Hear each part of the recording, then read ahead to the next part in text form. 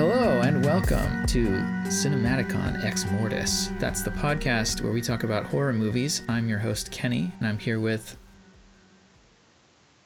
Am I supposed to say my own name? Is that what that pause is for? Yeah, you're supposed to say. Oh, okay. So that's why last time it sounded really wonky when you were like, Heather. And I was like, you definitely know my name. So what's this about? Yeah, no, actually that time I just forgot. But no, you didn't. This time it was like an intentional, like a toss. Yeah, right. So we call it in the business. Okay. Anyway, continue. Yeah. So your name is Heather, am I right? Yeah. Can you not? Yes. My name is Heather. Let's move on. All right. So we've got that established out of the way.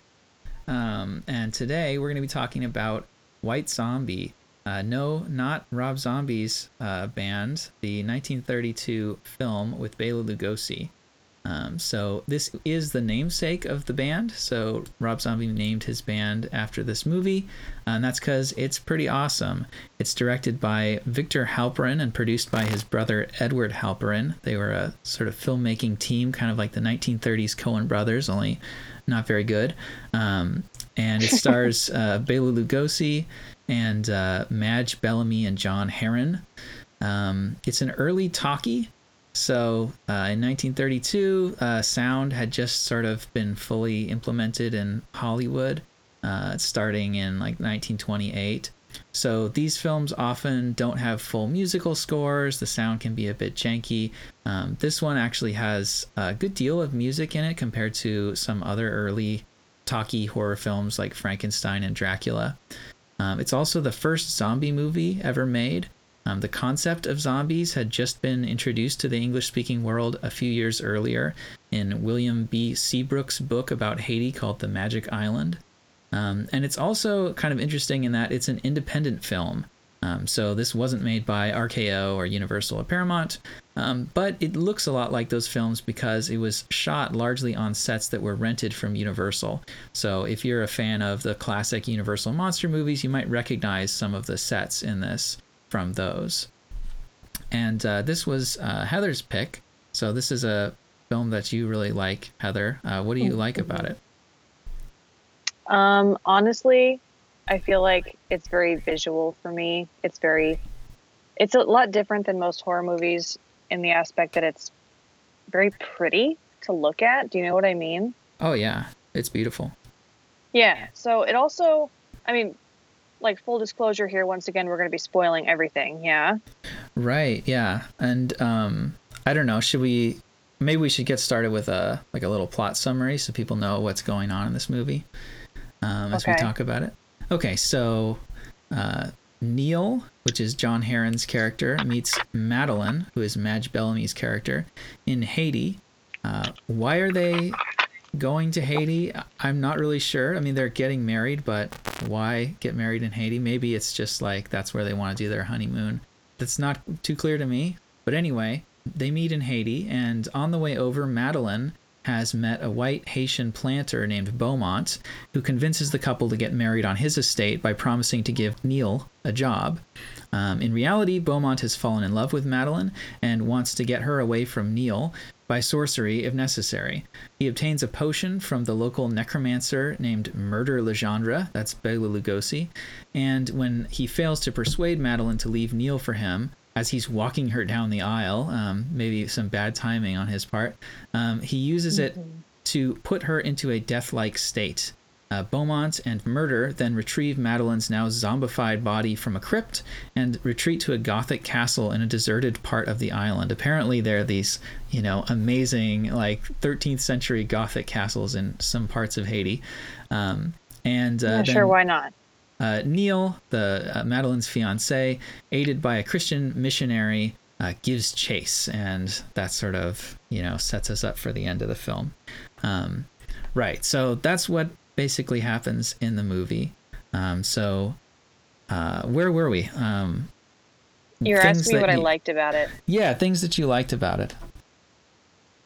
Well, I was thinking about it earlier today because I honestly, we watched it before, like many years ago, and then honestly, like I tried to show it to a friend of mine like a few years ago, And I was like, this is hella boring. I'm really sorry. I don't remember why I liked this movie. But then I thought, I'm going to give it another chance. And I, once again, really liked it. So I don't know what happened. There are parts that drag, but it has a happy ending, which is something that I realized today when I was thinking about it. And that's really rare for a horror movie. Well, I feel like all these early horror films, like Dracula and Frankenstein and The Mummy, the monster tends to be destroyed at the end, and there's like a pair of young lovers who are now able to get married. Well, what about in I Walked with a Zombie? Didn't it have a sad ending? Maybe we should not spoil that just yet, and maybe return to that in a future episode, because that's another really interesting early zombie film. Okay. And it's kind of interesting for modern viewers to go back to these early zombie movies, I Walked with a Zombie and White Zombie, because to us, these aren't really zombies in the sense that, zombies are everywhere in our culture now, but they're always a sort of different kind of zombie. I have like some problems there. There's some inconsistencies. Do you know what I mean? With the zombie. Terms of what this movie thinks a zombie is? In terms of this movie, yeah, because there's a part where someone says something about corpses. I forget what the exact quote is, but someone is claiming that their corpses come to life or something, and then in the end, Madeline gets better. So she's clearly not a corpse. Otherwise, she would just die, like all the way die. Yeah. Like she, I mean, like there's a lot of aspects to like what these zombies are, because it's partially like medicinal, and then partially like there's magic involved. Right. So the process to turn Madeline into a zombie is, first there's a sort of powder that needs to be either sprinkled into a drink or onto a flower that she smells. And I guess she's like snorting it. Yeah, so it's like you're ingesting it either, by drinking or snorting. And then after that, then Murder, Legendre, has to sort of creep around the house, and while he's looking in the window, he has to create a little voodoo doll out of wax it's like a of Madeline, and then sort of roast it, and that puts her into the trance. And I think that's something that is ambiguous in the film itself, like to what extent is this magic and to what extent is it scientific or some kind of chemical reaction that happens. And it's kind of interesting because in that way the film is sort of in touch with what zombies really originally were. So in modern day culture, we think of zombies as these cannibalistic, flesh-eating, mindless creatures that rise from the dead and then just wander around trying to eat people, perhaps eat their brains in particular. And that's not at all what zombies originally were like. So they're a real feature of Haitian folklore, in particular the sort of world of voodoo.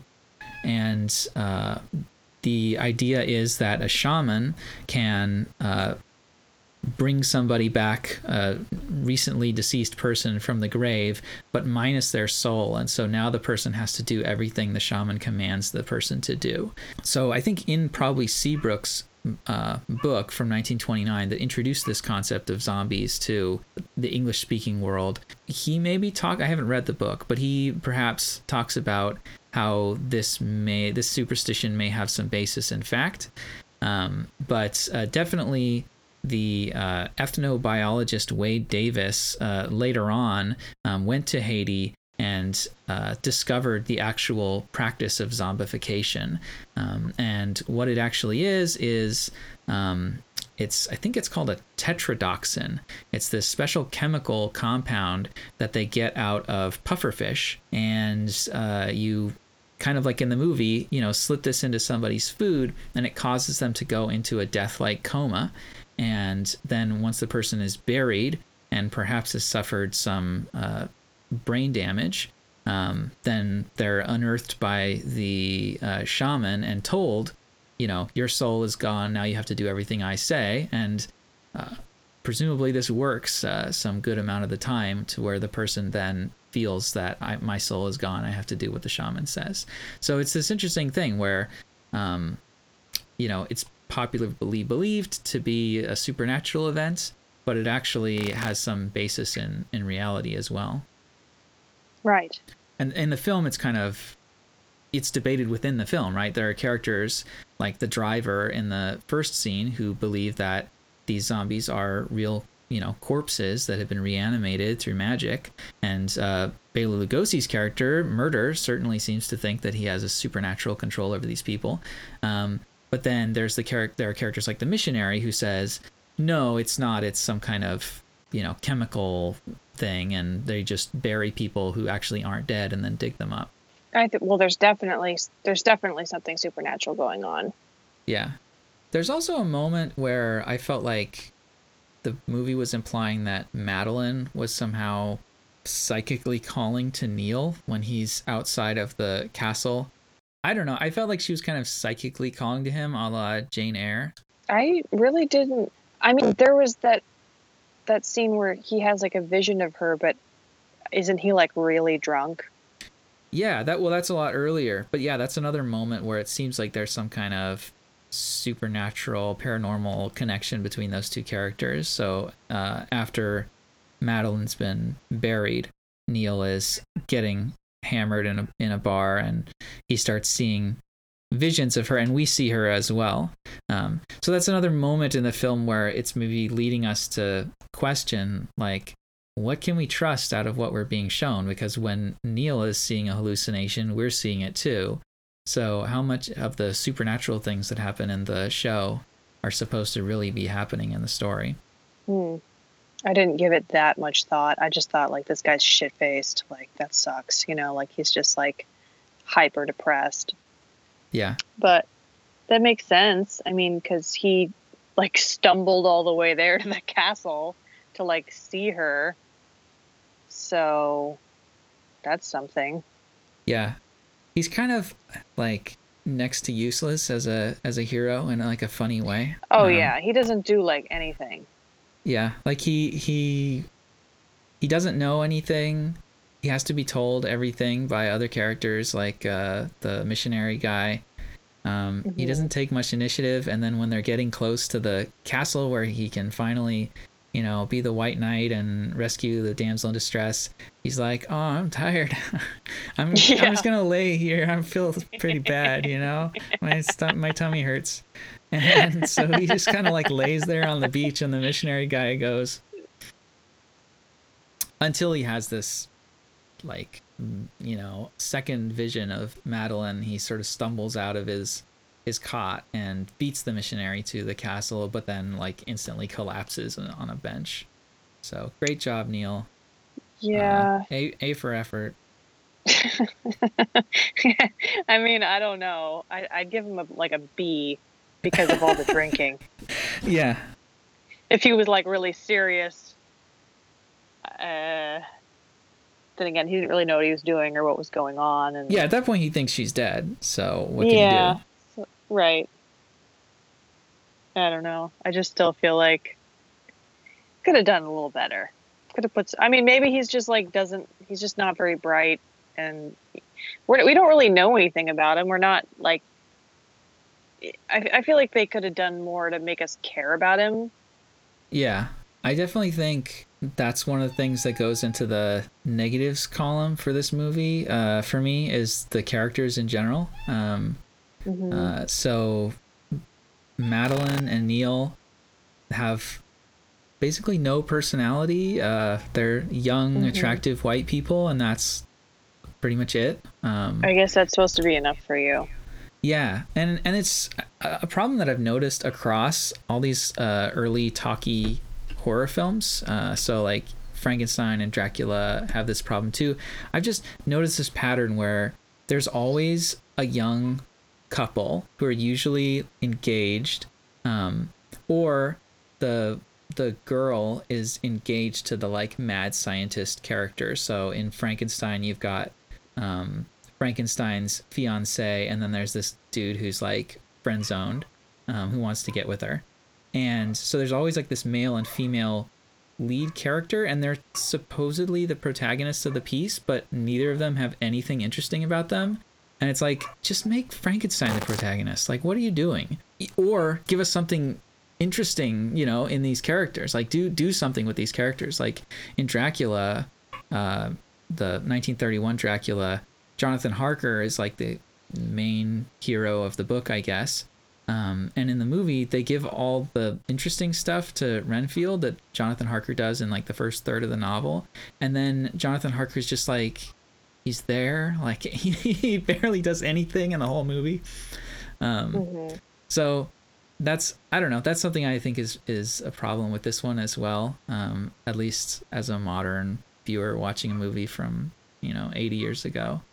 The characters don't really give you much to root for or be interested in. The protagonist anyway. The villains in these movies are great, of course. Well, what we have here also is that you kind of are led to believe early on that what's his face, the guy who's trying to steal the guy's girl, what's his face? Beaumont. Okay, so we kind of think he's the bad guy because he's like trying to steal the fiance, and he's got this like sinister plan.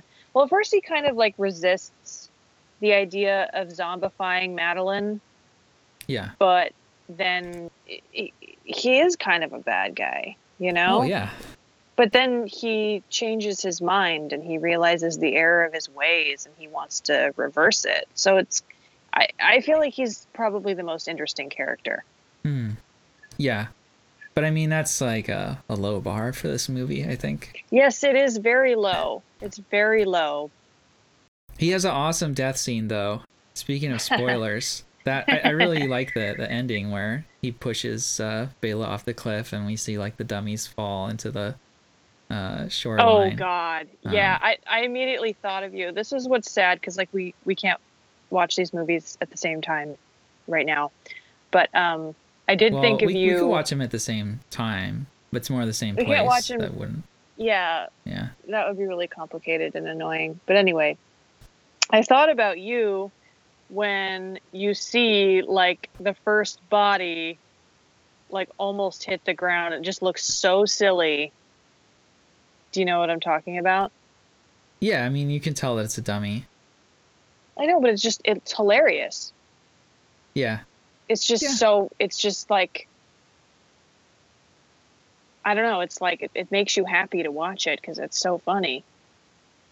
Yeah, I mean, I don't know. I was kind of going with it. You kind of have to accept with these older movies, there's going to be some pretty janky special effects. Like, I know, and it's wonderful.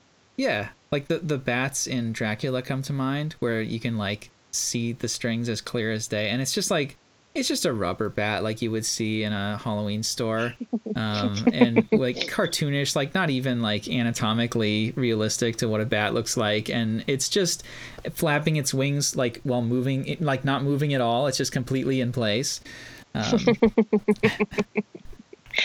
Yeah, it's great. You just you see that like it's part like, of the well, magic. Yeah, it was a different time. Like maybe most people had never even heard of a bat. I don't know. Like, what is that thing? Yeah, it's like they're like, oh, I guess that's probably what a bat looks like. They probably just hover in place. Yeah. Yeah, they do that. It's like a hummingbird, right? Yeah, they just like hover. Yeah, that's what they look like in real life. Very exotic. Like these are vampire bats. This is specific to that genus. Isn't murder? Isn't that a little bit of an on the nose kind of a name? Yeah.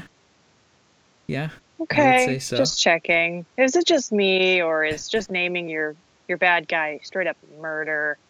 And it gets confusing too, right? Because when we're talking about murder, we have to be like, okay, not the man, act of murdering not someone. the action. Yeah. But I mean, I think the ending is it's neat, but it doesn't feel earned in a way. Like And it kind of ties that back to what we were saying about Neil not really having a lot of agency or anything to him.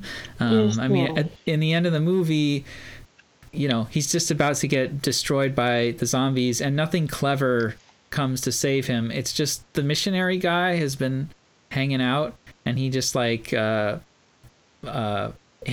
Bela Lugosi over the head with like, I don't even know. He just conks him on the back of the head and then tells Neil like, hey, try running away from the zombies. and he just runs out of the way and they all walk off the cliff. And then Beaumont, you know, knocks Murder off the cliff and falls off himself. And so it just feels like the simplest way to resolve the plot that you could think of is just like throw everybody bad off the cliff and the good guys stay on. Well, they did shoot this movie in 11 days. Very quickly. Yeah, so very low budget like, as well. Right, it was like $50,000. And despite our griping about the special effects, the film overall looks fantastic. Oh, yeah, it's beautiful. That's like what I was saying in the beginning. Like, it's very pretty. And, yeah, you know, you want to keep watching it because it's just, yeah, stunning. And it's a very visual film. Like, I mean, it's an early talkie, like I said. And you get the sense that the filmmakers and the actors are people who have done a lot of work in silence, and it shows. Like there are whole scenes that have no dialogue, and where everything's conveyed through the visuals. Like we were talking about the scene with Neil hallucinating Madeline. That to me is like a scene right out of a silent movie, right? Everything is being conveyed through his exaggerated gestures of being like, oh, come back, and you know, her image appearing, and the way that scene is shot is really cool too. Like the staging of it. So like Neil is the only bar patron that we see. Everybody else is just represented by shadows on the wall. And there's a lot of cool work with light and shadow in this one. It's, I think, really influenced by German Expressionism, films like The Cabinet of Dr. Caligari and Nosferatu. So I guess you can't really talk about White Zombie without talking about race, right? I mean, it's in the name, White Zombie. And it also takes place on Haiti. So yeah, takes place in Haiti. You know, we're being presented for the first time on film with an aspect of Haitian folklore, the zombie. So you've got the sort of planter class that are like the white people represented by Beaumont, and then you have the black characters are like the laborers. And in particular, we see a mill that's being run by zombies who are black, who work for Murder. And so we sort of see this racial hierarchy in Haiti, where the black people are the workers. Also, like the driver of the carriage in the first scene. One thing that's kind of unfortunate about the film is it does have actors in blackface. I don't know if you noticed that. Oh my God, really? No, I didn't. Yeah, it's weird. It's really weird because it's not all. So like in the opening scene, the driver is played by an African American actor who's actually like a really interesting dude. So the driver's played by Clarence Muse, and according to Wikipedia, he is like a bunch of firsts. He was like the first African American actor to be billed as starring in a Hollywood movie. He was in the first Hollywood movie with an all African American cast. He was an early African American film director. So really interesting guy. And you've got him in the first scene. I think he does a great job. And then you've got the Haitian shaman character who appears to direct Neil and the missionary to Murder's castle, like partway through the film. Do you remember that guy? No. Yeah, so he's played by Dan Crimmins, who is a white guy in blackface. And yeah, and it's a really obnoxious performance. I'm surprised you don't remember, because he sort of like he acts as if he, like, I guess the character doesn't know English very well. And so he just speaks extremely slowly, like enunciates everything like murders castle is that way. Like he talks really slow. It's really a sort of grating performance. Yeah, well, I'm kind of just expect that shit from old movies like this. Yeah. You know what I mean? So I wouldn't have been thinking, oh, wow, this is obnoxious. It's just part of the territory. But next time I watch it, yeah, I'm definitely going to notice. Yeah. But I mean, on the other hand, there's something about the zombie as a folkloric creature that kind of has its own critique of this, racial class structure embedded in it, maybe, because, the zombie is a person who has been deprived of all agency. They've had their soul taken away, and all they do is work. So there's that great scene in the mill where we see the zombies working the mill, and one of them falls into it and they just keep turning anyway. So he's getting crushed up with the, I don't know what it is, sugar or something. Really disturbing, probably influenced by the novel The Jungle from the early 20th century that described the meat industry in the United States, where it describes workers falling into the meat processing machines and just ending up as hot dogs and hamburgers. No. Yeah, so there's that scene, and it's hard not to read that scene as a criticism of that form of labor where people are just sort of reduced to instruments in this giant machine. I mean, you could read that through a racial lens, but then also, this is a film made in 1932. This is during the Great Depression. So, a lot of American workers were in that position of, being forced to work for starvation wages, doing these really rote mechanical tasks. So I don't know. So you think that's some kind of social commentary? Yeah. I mean, and maybe it's not even conscious on the part of the filmmakers, but I think this, the idea of the zombie and its appeal and the interest that it had at the time must have had something to do with the way that it's this sort of bizarro version of the social relations that actually existed. Like people are watching this movie and they're like, that's me. Yeah. Or like, and that's the horror of it, is like, I'm a zombie. Oh shit. Like I recognize that, either that's me or that could be me if I lose my, better job that I have. Or I know people that have a job like that. I know that exists in my society, and it sucks. The character Murder, played by Bela Lugosi, he's sort of the epitome of these oppressive systems, right? Like he is like the ultimate form of this oppressive upper class that takes away the workers' agency and uses people as just machines to produce profit for him. But at the same time, he also kind of represents the resentment of the oppressed and this sort of marginalized person. So Murder is somebody that nobody wants anything to do with. He lives far away from everybody else in this like scary part of the island that nobody goes to.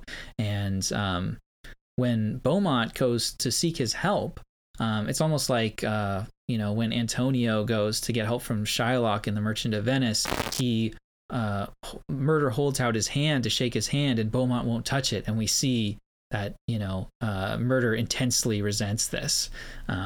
So he has this, thing about him. He's got this chip on his shoulder about being somebody that nobody wants to associate with, who is, marginalized and othered. Mm-hmm. And isn't that weird that like the same character can represent sort of the scary parts of both sides of this societal divide? And in a way, Bela Lugosi as a casting choice is perfect then, right? Because he is white, but he's also foreign and weird, right? He's a Hungarian actor who could never lose his accent, and so he only was able to play monsters and villains in Hollywood movies because he was always sort of, coded as some foreign weirdo.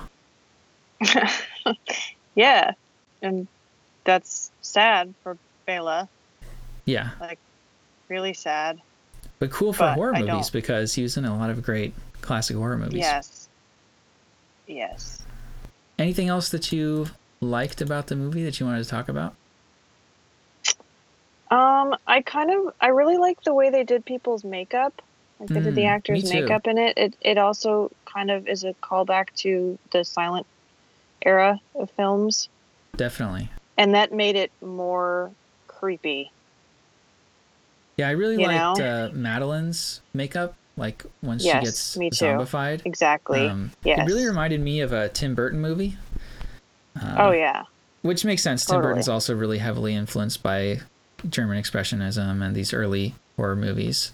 But she's got like a very pale face and then she's got like eyeshadow.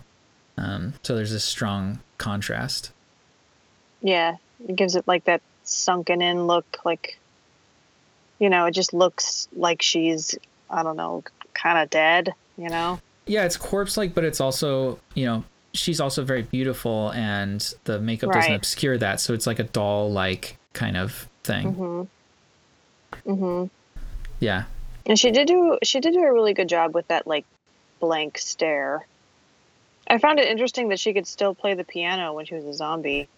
Yeah, I mean, and that's our introduction to her as a zombie is her performance on the piano. I put a note about that too because I thought it was really interesting because, playing a musical instrument is not something we particularly associate with being robotic. It's this emotional, Right. creative thing. Like people even today say like, well, a computer will never write a sonnet. A computer will never be able to write a beautiful piece of music. Of course, they already have. Yeah. But it's something that we think of as being authentically human or uniquely human. And or even more human than human. There's a reference for you White Zombie fans out there. Yeah, that like mistakenly stumbled upon this podcast thinking it was about Rob Zombie. Yeah. So if you stuck around until like an hour and a half into the podcast, you finally got a bone thrown to you. Yeah. But I mean, it's in a way it's weird, but it's also kind of fitting, right? Because player pianos existed already in this time period. The piano, as far as instruments go, it's one of the more mechanical ones. One of the less expressive, right? When you hit the key, it just makes a particular note. I mean, it's louder or quieter depending on how hard you hit it, but that's all you get. So compared to something like a violin or a guitar, it's a less expressive instrument, and it's one that we know that a robot can play it. You can program something to, or set up a mechanism to play piano and sort of do a parlor trick with it. Yeah, I mean, there's like some muscle memory involved in playing an instrument, but the thing is like, what made her pick that song? You know what I mean? Like, there had to have been some kind of independent thought in order to pick that song because no one told her to. So.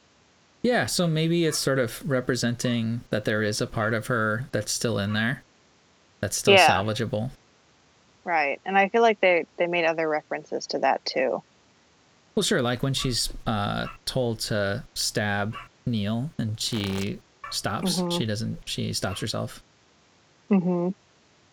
Yeah, so that's, a motif, I would say, in a lot of like early fantasy and horror movies. Like it reminds me of Metropolis. Have you seen that one? The Fritz Lang movie? Yeah. You often have these characters who are kind of like RoboCop or something, where they're struggling with like their human side and their evil side, or the side of them that's mind controlled or something like that. There's a real fascination with the sort of duality of human nature in these movies. Right. And that's all the time we have for today's episode of Cinematicon Ex Mortis. Join us next time. We'll be talking about Tenebrae, the 1982 film by Dario Argento. See you then.